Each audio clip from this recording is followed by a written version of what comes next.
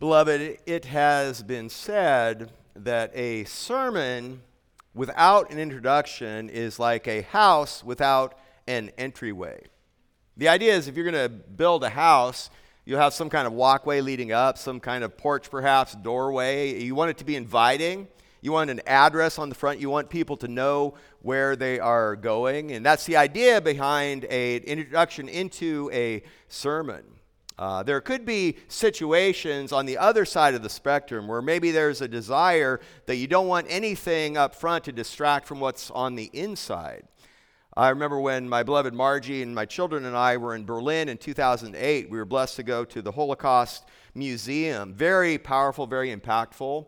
What impacted me the most was this one room they had. It was basically in a kind of disjoint corner of the building, and it was 4 stories high, and when you went in, it was completely dark inside, and they had stones in the faces of shapes that when you walked on the stones, it would make a screaming-like sound as a reminder of the horrors of the Holocaust. It was completely dark except for one little light up at the top, which just demonstrated that there was, or was to show that there is always a measure of hope. And I remember going into that room, it was very austere. There wasn't any, it was just basically one little door. So there are different ways in which you can emphasize what is coming next. Now, what I'm going to do today is more on the first side. So before we begin, even as Gary said, this new teaching series, which for us isn't a long topical series, it's a new book. It's the book of Hebrews. Please open your Bibles to the book of Hebrews. And before we begin our expositional journey next week in chapter 1, verse 1 and forward, what I'm going to do today is an introduction summary, kind of an introduction and an entryway, so that when we begin that expositional journey, we will know where we're going and we'll have some kind of framework around it. Also, understand this morning, this will have a little more of a flavor of kind of a classroom lesson rather than a sermon because of that. Now, when we think of the book of Hebrews, for example, in my New American Standard, the superscription at the top says the epistle to the Hebrews. That is, of course, something that was added after the original writing from God. But when we think of the epistles, when we think of the letters, people normally break them up into 2 categories. There are the Pauline epistles, the letters that were written by the Apostle Paul, and then there are the general epistles that were written by other people. And it's interesting because the book of Hebrews is very unique. There are many characteristics of it that set it apart from any other book in the New Testament, including the other epistles. For example, the Pauline epistles are named by the recipient community, church, or person. So Romans, Corinthians, Thessalonians, Colossians, or Titus, Timothy, Philemon. The general epistles are normally named by the author, James, Peter, John, Jude. But the book of Hebrews is kind of a hinge letter. It's not named in either way. It is very unique, and that's one way in which it is unique. And what we'll do this morning, this will be a little more of an abbreviated time here, but we're going to address 5 questions, again, to set kind of a framework for where we are going. We will address the question of who, where, and when, and how, and why. And before we do that, open your Bibles, or you're in Hebrews, I trust. Go to chapter 8. And I'm going to read the first 6 verses of Hebrews chapter 8 to set the stage for us. Hebrews 8 and verse 1. Now, the main point in what has been said is this: we have such a high priest who has taken his seat at the right hand of the throne of the majesty in the heavens, a minister in the sanctuary and in the true tabernacle which the Lord pitched, not man. For every high priest is appointed to offer both gifts and sacrifices. Hence, it is necessary that this high priest also have something to offer. Now, if he were on earth, he would not be a priest at all, since there are those who offer the gifts according to the law, who serve a copy and shadow of the heavenly things, just as Moses was warned by God when he's about to erect the tabernacle. For, see, he says, that you make all things according to the pattern which was shown you on the mountain. But now he has obtained a more excellent ministry, by as much as he is also the mediator of a better covenant, which has been enacted on better promises. Beloved, this is the word of God that has been read in your hearing. Please attend to it as such. Beloved, the intent for this morning, and really the intent for the next few weeks, months, maybe a little longer, we'll see, in Hebrews, is that God would be pleased to use our study of Hebrews to deepen our understanding and appreciation and increase our faith in our Savior, who offered one sacrifice for our sins, who is able to save forever, and who lives right here, right now, making intercession for you and for me. Beloved, may we see Jesus in ways grander and more majestic than ever before as a result of this study. And that we, understanding that our new life, that our eternal life, our taste of heaven began at our conversion, that we may enter into the rest that remains, the eternal Sabbath rest, which awaits us in heaven forever and ever, which in Christ we enjoy here and now. And like the simple, primitive Methodist lay preacher that pointed his finger at Charles Spurgeon, young Charles Spurgeon, on that snowy Christmas season day when Spurgeon was up to that point unconverted, and that hackney preacher, Spurgeon said, that as he pointed at him and said, "Young man Spurgeon, I can see that you are miserable, and you will remain miserable the rest of your life, unless, young man, look to Jesus Christ. Look, look, look. You have nothing to do but look and live." May that be the heartbeat and the banner, beloved, over our study in Hebrews. So let's have first a quick look at the who. Who wrote this letter, and to whom did he write? These first few questions I'm going to try to address briefly to get to the main ones, which we want to look at, the how and the why. But we want to ask the question, who is the author? Do we know who the author is? And in history, there have been, and in studies, there have been many different suggestions and options. You might even have a Bible translation that might say the Epistle of Paul to the Hebrews. So Paul has been a suggestion. Barnabas and Apollos have been other suggestions. Silas, Philip, Clement of Rome, Luke, Jude have all been suggestions. And we can ask the question, well, what do we know? And why are people speculating? Because the normal pattern for a New Testament epistle, for a letter at that time, was, in contrast to what we do, we write a letter today, and at the end we say sincerely, or love Clay or Lisa or whomever. We identify the author at the end.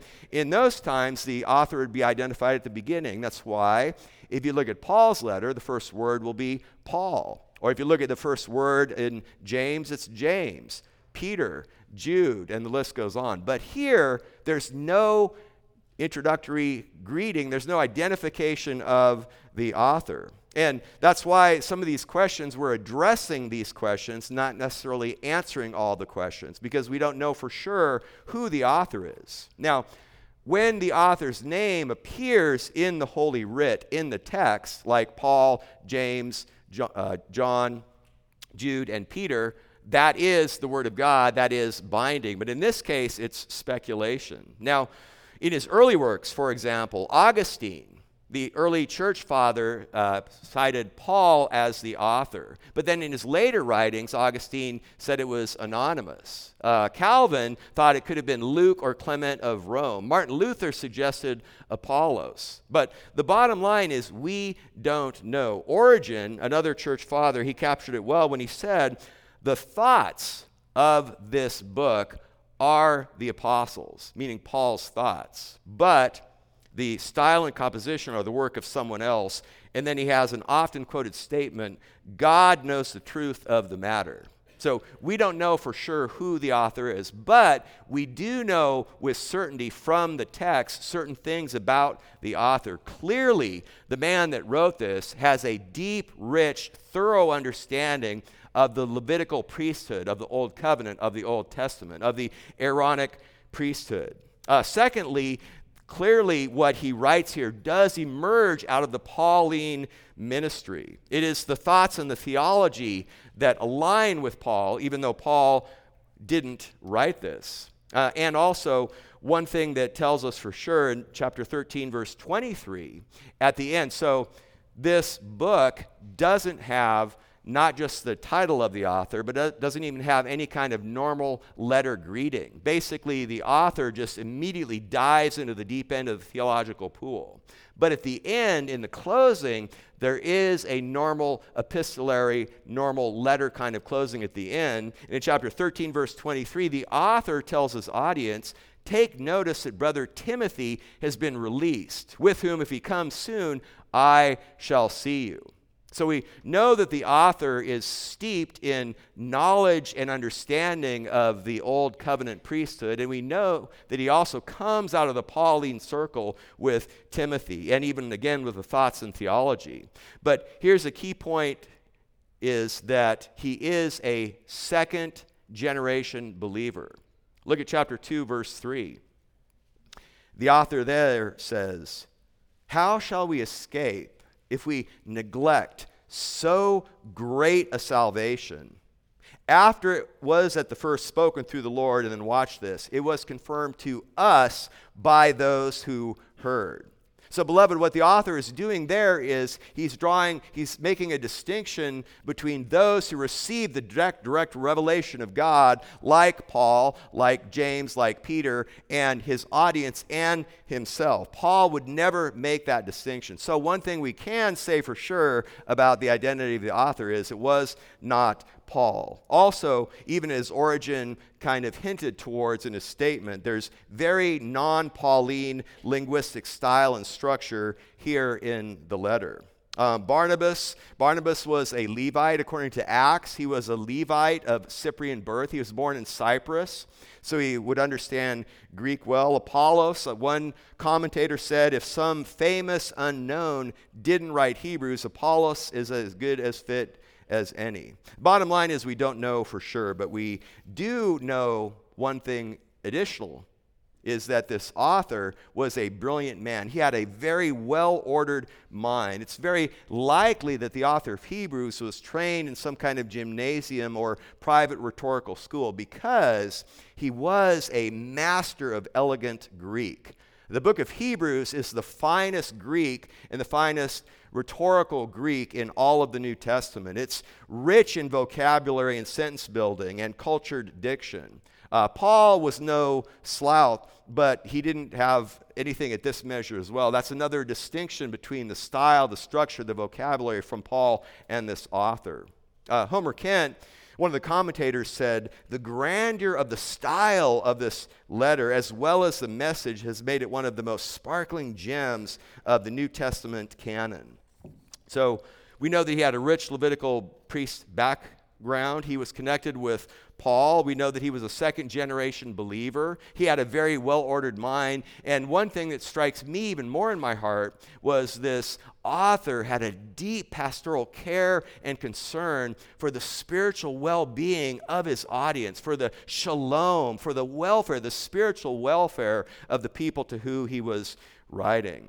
And beloved, one thing I would say is we know what we need to know, and we don't know what we don't need to know. And the Holy Spirit gives us exactly what we need to know. In the same way that the Holy Spirit provides for the believers in Ukraine or Russia or Albania or Gilbert, Arizona, whether it's sustenance, job, income, he gives us exactly what we need at that moment in time. So also, even more importantly, he gives us just what we need and not more than what we need, even in terms of identifying who the author is. But what about the audience? Who's the audience? Pause for a moment. Beloved, your Christian faith, my Christian faith, our Christian faith has a rich ethnic heritage, a rich ethnic ancestry, and that is a Jewish Hebrew ancestry and heritage. Beloved, Hebrews, the book of Hebrews, is impregnated with the Old Testament, far more than any other book in the New Testament. The Old Testament is the bone and marrow of the book of Hebrews. The Old Testament is quoted more in this book than in any other New Testament book.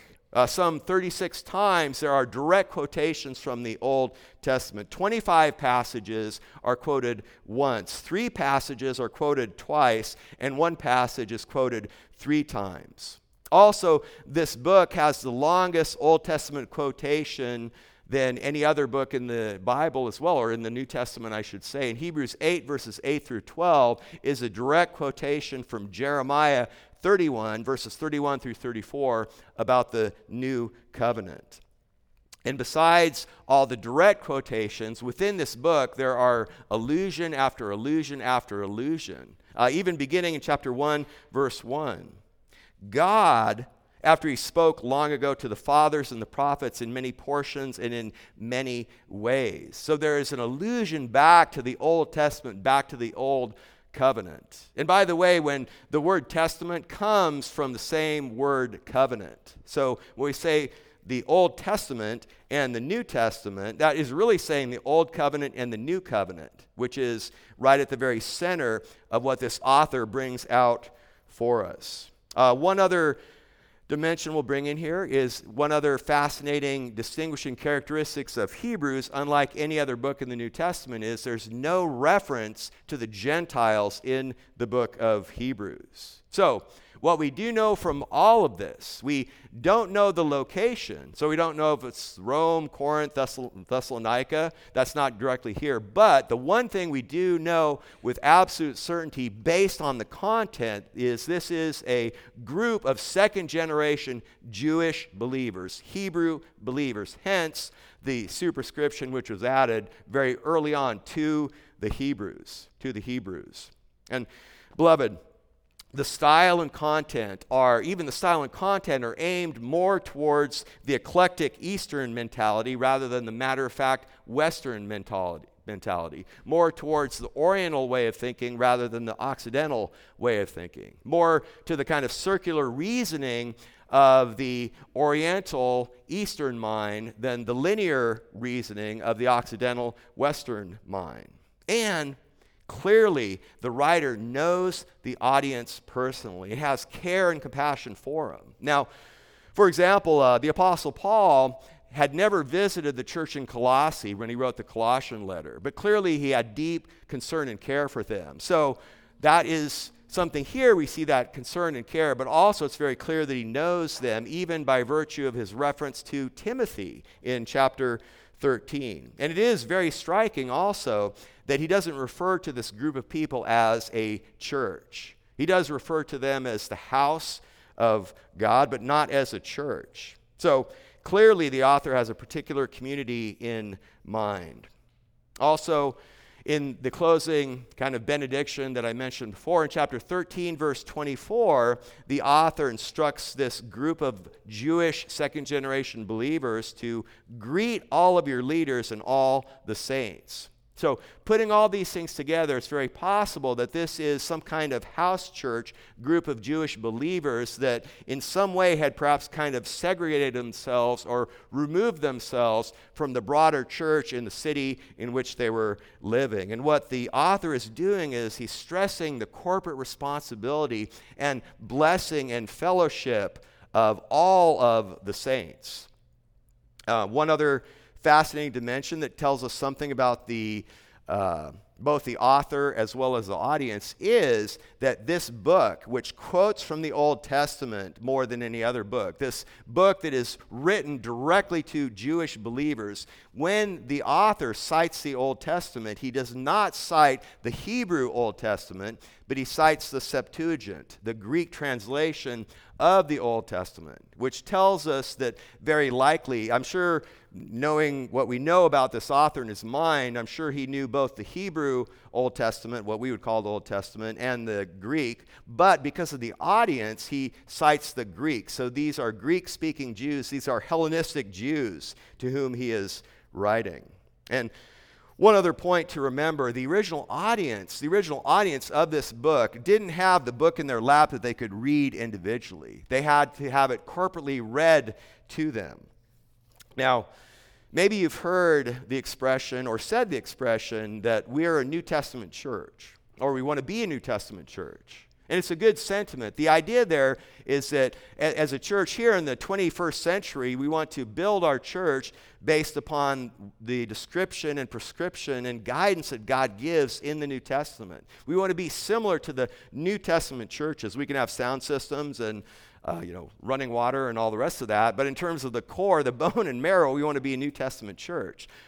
So again, that's a good sentiment. But beloved, remember, the Bible doesn't begin with Matthew. The Bible begins with Genesis. And understand this, we can't truly understand the New Testament unless we understand the Old Testament. We can't fully appreciate the new covenant unless we have a measure of appreciation and understanding of the Old Covenant. And I remember in one of my first seminary classes I took, the very sage statement was made, well, we're a New Testament church, we're New Testament Christians, therefore, read the New Testament first. But don't read it twice until you've read the Old Testament once. Good words of wisdom. Beloved, we will keep our Old Testament open as we read and study the book of Hebrews. And also, when you think of the major links, in one sense, major link books of the New Testament, or in other words, first books, the first gospel, Matthew, the first Pauline epistle, Romans, the first general epistle, Hebrews, and then the book of Revelation, these four major link books, first books, are ones that rely more on the Old Testament than many of the other books. So, that is the who. Secondly, briefly, what about the where and when? Where was the audience? 3 suggestions have been suggested. And again, the book doesn't tell us for sure, but Jerusalem, Rome, and Alexandria. Jerusalem, I don't think that's a possibility, because if the author was writing to a group of Jewish believers in Jerusalem or in the Promised Land, he would have used the Hebrew Old Testament rather than the Septuagint. And that leaves us with Rome and Alexandria as good suggestions, obviously major centers at that time. And Rome would be probably the more likely location, because the first extra-biblical citation of Hebrews was in Clement of Rome's writing in AD 96. And the book of Hebrews was not referenced in Alexandria until the 3rd century. So very likely, I think it's a good chance that he is writing to a group, again, of second-generation Hellenistic Jewish believers, very possibly in Rome. And by the way, pointing towards that, we do have something from the text. Again, in the closing greetings, in chapter 13, verse 24, the author says, "Those from Italy greet you." So it certainly makes sense if the author is writing to a group of believers in Rome that he's letting them know that those that come from their homeland send their greeting back to them. That is the where, but what about the when? Well, the when, so in this wonderful book, there are tremendous continuous themes of assurance of salvation, of the one faith, of the one mediator, of Christ and the superiority and the preeminence of Christ, who is the great high priest and the perfect sacrifice. So there are tremendous sections where he brings out the assurance of salvation of those who are the children of God.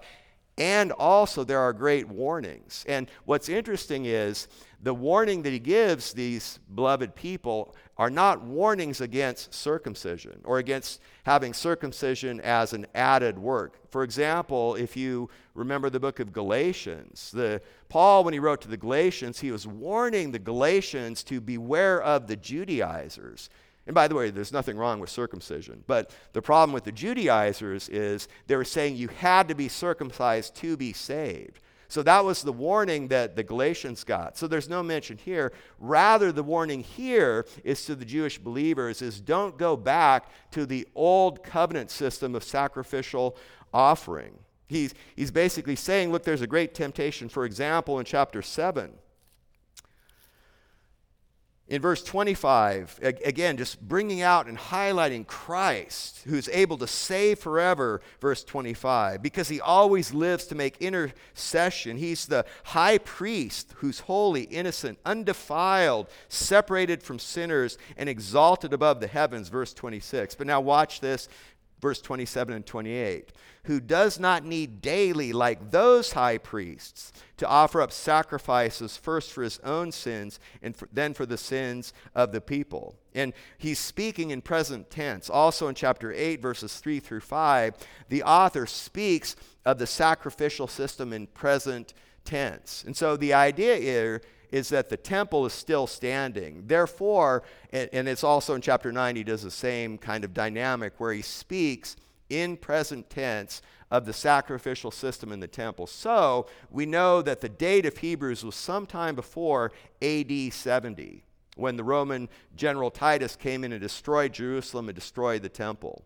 Also, in chapter 12, verse 4, the author of Hebrews tells his beloved audience that you have not yet resisted to the point of shedding blood in your striving against sin.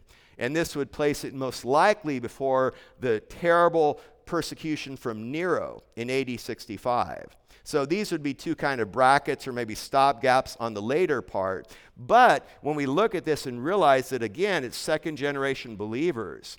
Also, when we see a common theme that the author brings out, which is that his audience should be more mature in the faith. That would tell us we don't want to go too early in our dating. So all this to say that very likely it would be somewhere around the early 60s or mid 60s of AD. So that's the who, that's the where, and the when. Now, most importantly, what about the how and the why? And what I mean by how is, what was his style? What genre is this book? I mentioned before that my Bible has the superscription, the Epistle to the Hebrews. But is this an epistle? Again, the author begins without any introduction. So back to my opening illustration, the author just jumps right in. He didn't have an introduction because of the weight of his material. So he basically dives immediately right into the deep end of the theological pool. And we've seen this before. In fact, this is how the entire Bible opens up. In the beginning, God created the heavens and the earth. So at the very point with the introduction to the entire truth claim around creation, in the introduction to the entire canon of Scripture, both the Old Testament and the New Testament, the Bible presupposes the existence of God and jumps right in. John also does this in his gospel, John 1:1. In the beginning was the Word was with God, and the Word was God.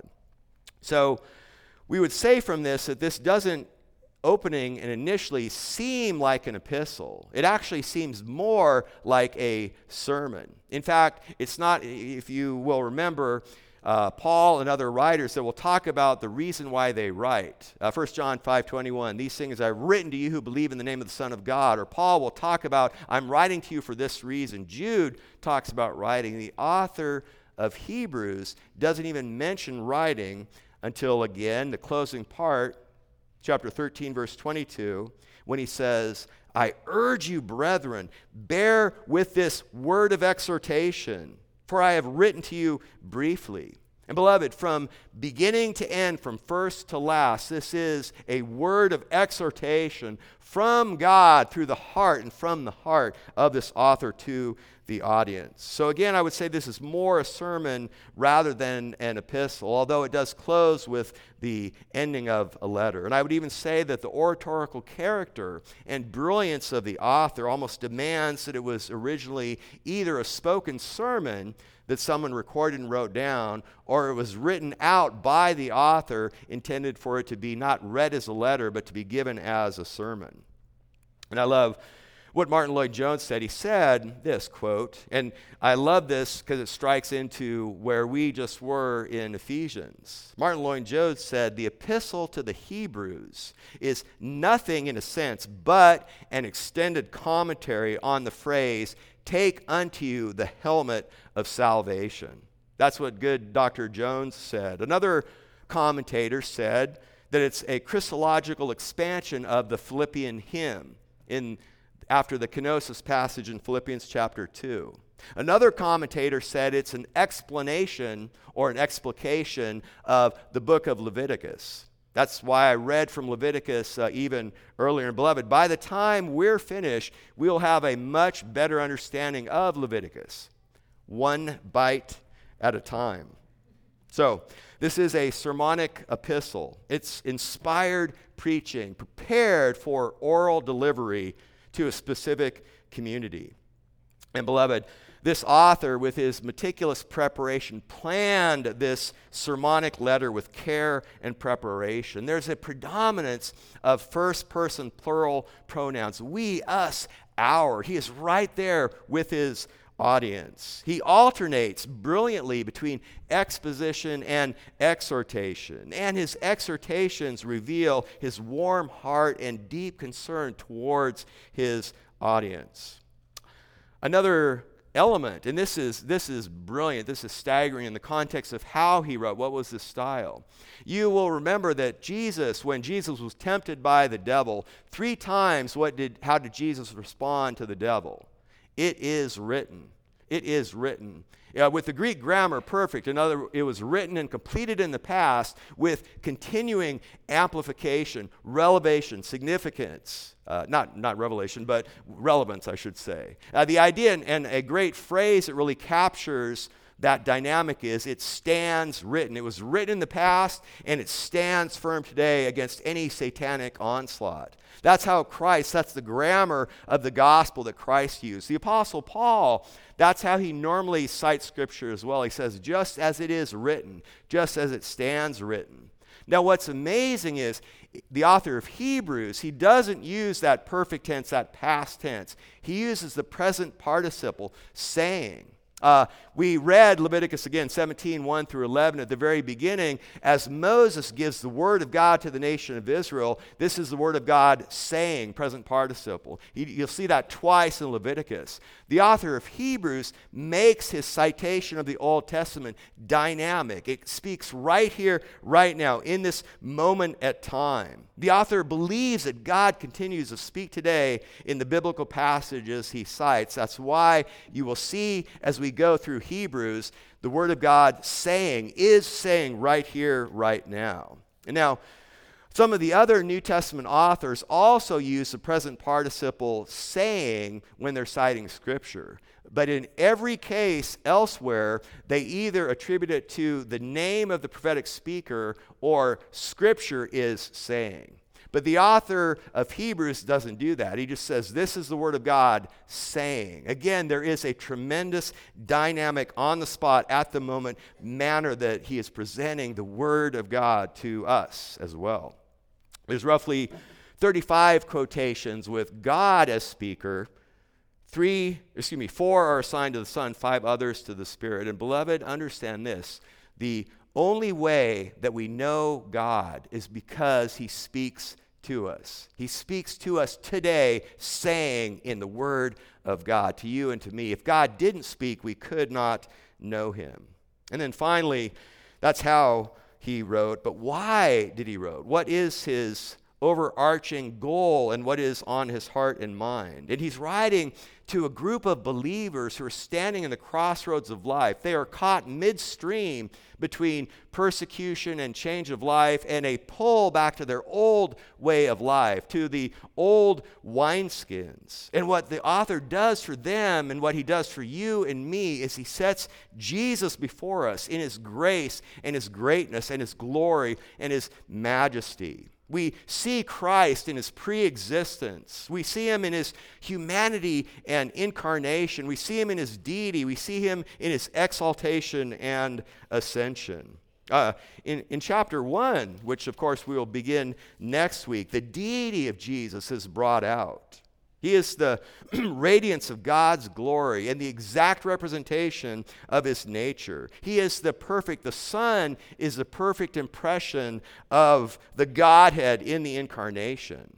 He is God by virtue of his name, by virtue of being the object of worship, by his very nature, by his rule and his authority, his role as creator, his existence and his position and his pre-existence, and angels, in verse 7 of chapter 1, bow down and worship him. He is the incarnate deity. And the humanity of Jesus is brought out powerfully and wonderfully. He was tempted just as you and I are tempted, yet without sin.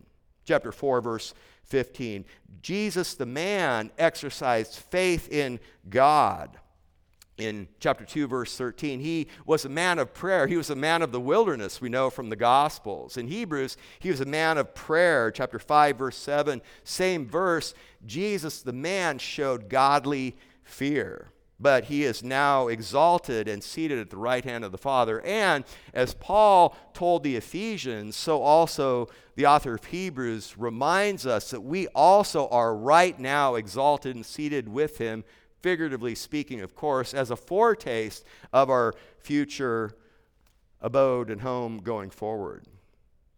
Chapter 3, verse 1, the author says, "Holy brethren, partakers of a heavenly calling, consider Jesus, the apostle and high priest of our confession." Chapter 12, verse 3, "Consider him who has endured such hostility by sinners against himself, so that you may not grow weary and lose heart."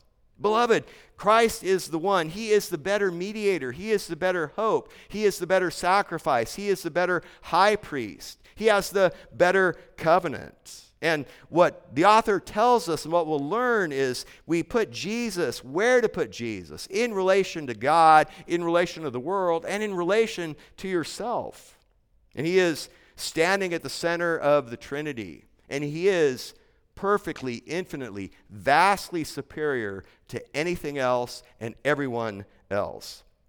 Beloved, the gospel is what it is because the Son became who he is what he is, and always will be what he is. The greatness of the gospel is the greatness of the Son, not in symbol or shadow, as was the case of the Old Covenant and those high priests, even as we read in chapter 7, but in substance, in fulfillment. And just the comparative adjective, better, goes all the way through. There is a massive contrast between the imperfect and the perfect, between the finite and the infinite, between the earthly and heavenly, between the created and the uncreated, between all that is passing away and that which abides, between the old and the new.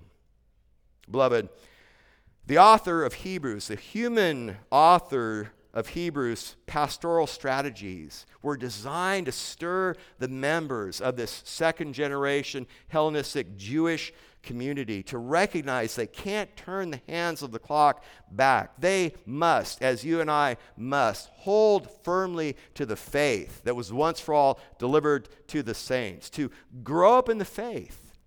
Don't remain infantile. Long for the pure milk of the Word of God, like Peter says, but grow up and don't just be satisfied with just the milk, but dig deep and bite onto the meat of the Word.